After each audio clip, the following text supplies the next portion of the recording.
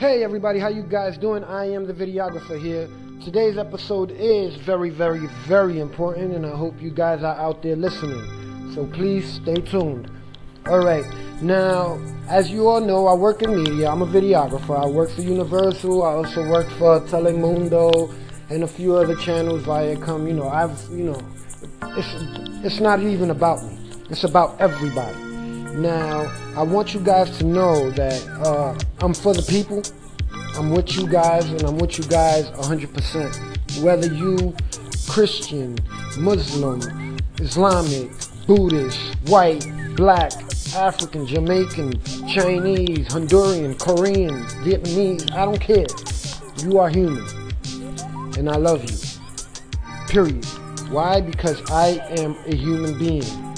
Period. It's not about what I am, who I was, what I did, or what you did. It doesn't matter. The period is that we are coexisting with one another. Now, today's episode is very important, and I need you guys to really pay attention to what I'm saying. Right now, at my job, my media directors are actually having us edit out certain aspects of the news so that we could so we could actually direct the masses' opinion. Meaning we are literally dictating what you guys think about something and what you guys don't think about something. And I know it probably sounds, yeah, right, far-fetched or whatever, but no, it's actually real. I've seen it work. It works.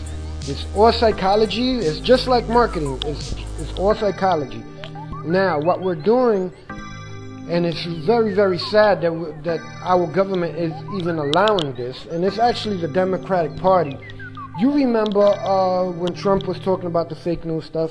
Well, yeah, this is what he was trying to basically tell people, is that we pick and choose what we give out. We pick and choose the amount of information that we are actually letting out to you guys so you guys can actually go through.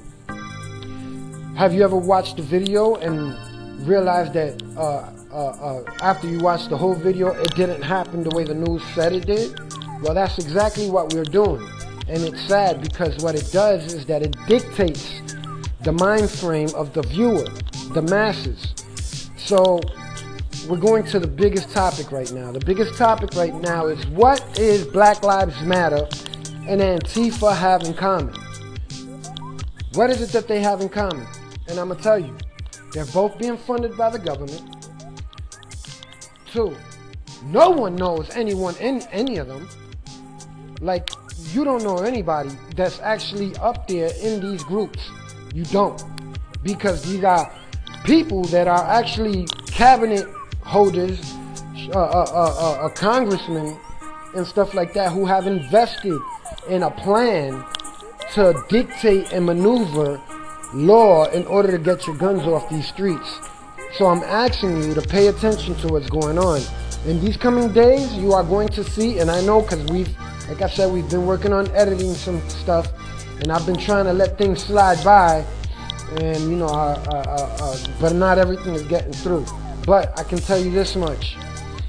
Some of the things you guys are about to start seeing in this news and in these TV shows and on social media is gonna cause you to react to it, meaning you're gonna start seeing crimes where one religion is against the other religion and that's why they did it, or one race is against the other race and that's why they did it. But don't fall for it.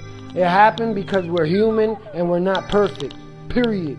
That's what it all boils down to. But not to these people. These people do not care. They have an agenda, and their agenda does not include you.